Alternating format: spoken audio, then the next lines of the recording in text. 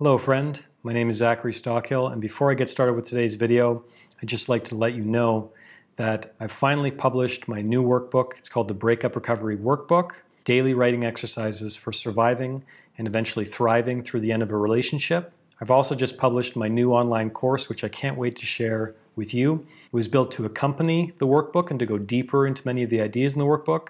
It's called the Breakup Recovery Blueprint. You can find information about these new products in the links in the description.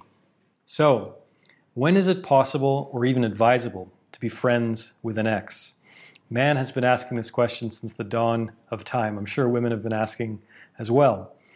I don't think there's any universal answer to this question, despite what some people might try to tell you. And this question is quite interesting because people often have very different reactions to this question. You'll have some people telling you, leave the past in the past, a friendship is absolutely never possible.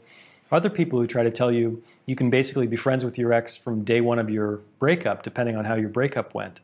So there's a wide range of ideas out there on this question.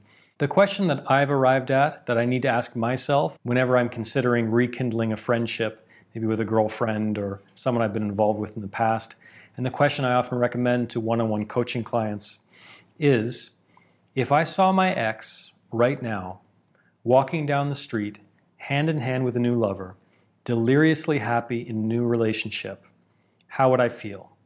And I believe if the answer is anything other than either A, totally indifferent, or B, genuinely happy for them, and I think the word genuinely is very important there, genuinely happy for them, if the answer is anything other than one of those two things, one of those two answers, I don't think you're quite ready. This might take time to get to this place where you're either indifferent or genuinely happy for your partner in a new relationship. For some people, it might take them, only a month or two, or maybe even less. For others, it might take a year or two. But I think it's important to ask this question because as soon as your answer becomes one of those two things, either totally indifferent or B, genuinely happy for them, only then I think a genuine friendship is possible without, a sexual charge to it, without hurt feelings still lingering, without, a sense of bitterness or loss or envy or frustration or anger in the air. I really think if you want a genuine friendship with your ex, enough time needs to have passed to kind of let bygones be bygones and let perhaps the, mutual attraction at least ease off a little bit, at least fade a little bit. So you can genuinely have a friendship without, upsetting new partners, perhaps either in their life or in your life. And again, the time it takes you to get to this place will vary from person to person. But I think it's important to ask yourself this question before you begin to rekindle a friendship with an ex. If I saw them walking down the street, hand in hand, with a new lover, deliriously happy in a new relationship, how would I feel? And I worded this question deliberately and evocatively. I want you to actually imagine seeing them walking down the street, actually visualizing them with a new lover, and really checking in with yourself, How would that make me feel, genuinely? Would I really be okay with that? Would I really have a pretty calm reaction to that? And even better, would I feel genuinely happy for them?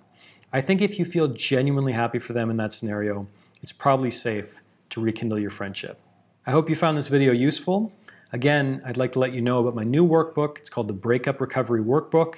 You can find it on Amazon and iBooks and all kinds of online booksellers, as well as my new video course, the Breakup Recovery Blueprint. You can find all the details about that in the link in the bio.